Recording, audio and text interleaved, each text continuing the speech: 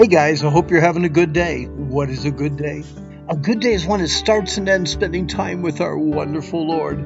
We're in the book of Romans studying the concept of therefore. Man ruined his life with sin. God's remedy is Jesus Christ. How can I spend the rest of my life thanking God for what he has done? We're actually on number 5. I must understand the concept of worldly conformity and avoid it.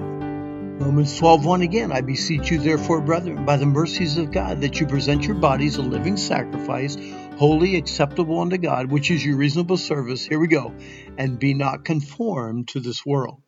Paul challenges us with a tremendous goal in Romans 12:1, and then in the very next verse tells us how to accomplish that goal. Or, as one commentator put it, he shows us what should be shunned and what should be done. Be not conformed to this world. The word and.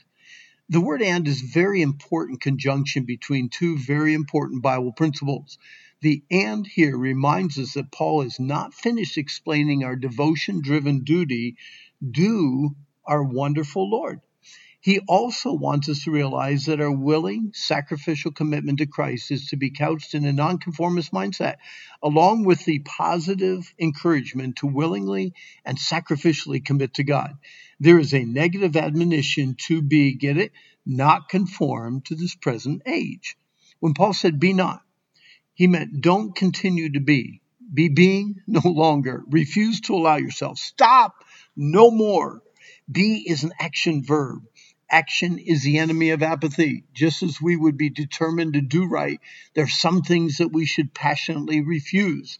A passionate refusal can be motivated by the heartily as to the Lord of Colossians 3:23, the whole heart living in Psalm 119:10, and the all thy might approach to life in Ecclesiastes 9:10. When Paul said, be not conformed, you don't have to think in order to conform. Like Jell-O, you simply ooze into the desired mold. You don't have to think to copy someone else's behavior. Like art class in second grade, you just put a thin piece of white paper over the picture and start tracing. You don't have to think to follow worldly patterns. You just mimic what you see. Peter and Paul understood the danger of melting into a worldly mindset. Both writers use the same word, although in Romans 12:2, Paul's Greek word is translated conformed, and Peter's in 1 Peter 1:14, his word is translated fashioning. The only thing constant about today's fashion is change.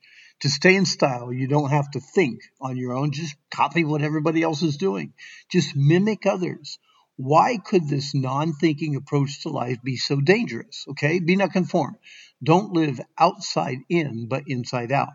Be not conformed. Let your inner attitudes affect your outward actions and not your outward actions influencing your inner attitudes. When he uses be not conformed, think this way. Act your way into a new set of feelings. Don't feel your way into a new set of actions. Be not conformed. It is not always a bad thing to be a nonconformist. In our world today, a nonconformist is normally modest, kind, careful with their words and does very little to draw attention to self. When Paul said, be not conformed to this world, he narrows the focus a little bit more as he tells us what to shun. The world is ever changing.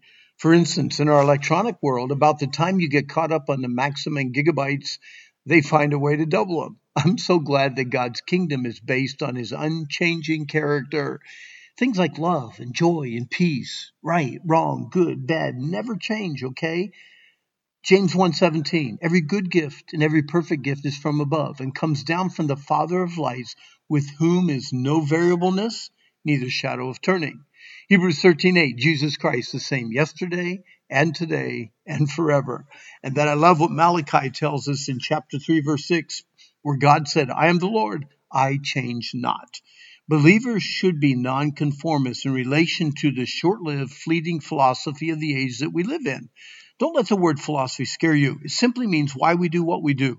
When Paul talks about this world, it is much more than what we wear, what we listen to, how we choose to be entertained, although all three of these issues are sneak peeks of how much we are conformed to this world's way of thinking. Those without Christ and his word think differently than those who are committed to Christ. When you have some free time, compare the following issues from the world's mindset and from a biblical worldview. Submission to authority, moral purity, lying, cheating, deceit, murder, abortion. You see, the world approaches most issues much differently than those who are committed to the Word of God. The Apostle John's description of the world's mindset, the way the world thinks, has not changed since he penned 1 John 2:15-17. Love not the world, neither the things that are in the world. If any man love the world, the love of the Father is not in him. For all that is in the world, the lust of the flesh, the lust of the eyes, and the pride of life, is not of the Father, but is of the world. And the world passes away, and the lust thereof, but he that doeth the will of God abides forever. Remember, it is easy to conform. Just refuse to think. Being a nonconformist to the world, refusing to think the way the world thinks, is just another way of thanking our wonderful Lord for his love, forgiveness, and grace to us. Hey, our time's up, but I hope you've enjoyed our study here through Romans. This is the day the Lord made. Let's rejoice. Let's be glad in it. And I hope that you have a good day.